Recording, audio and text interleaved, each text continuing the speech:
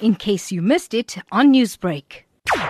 Doctors Without Borders is supporting the proposal by South Africa and India for a intellectual property waiver ahead of the World Trade Organization meeting that is due to take place on the 11th of March. So some months ago, we saw South Africa and India make this proposal in front of the WTO, and we support that call. And subsequently, we have seen that has now been supported by a number of countries, particularly in the African continent. So it was co-sponsored by Kenya, Mozambique, and Eswatini.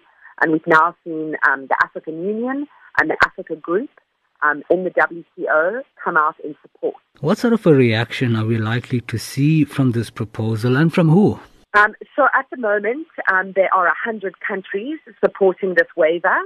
And we are seeing that there are countries in what we'd refer to as the global north blocking the waiver proposal.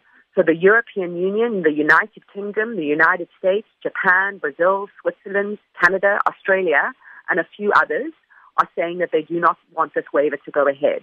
We think it's essential that this happens because these are legal barriers to waiving patents that we think should be able to go ahead in developing countries that have the capacity to make these vaccines and other essential life-saving COVID medical tools.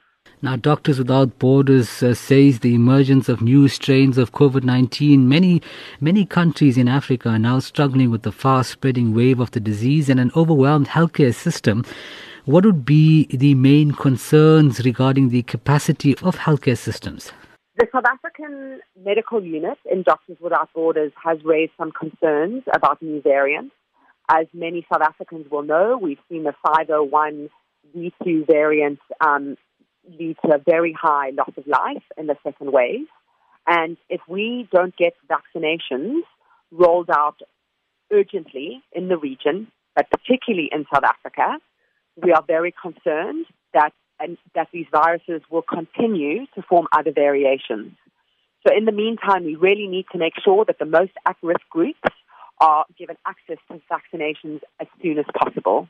So that would be healthcare workers and other at-risk groups, people with comorbidities and people at an advanced age.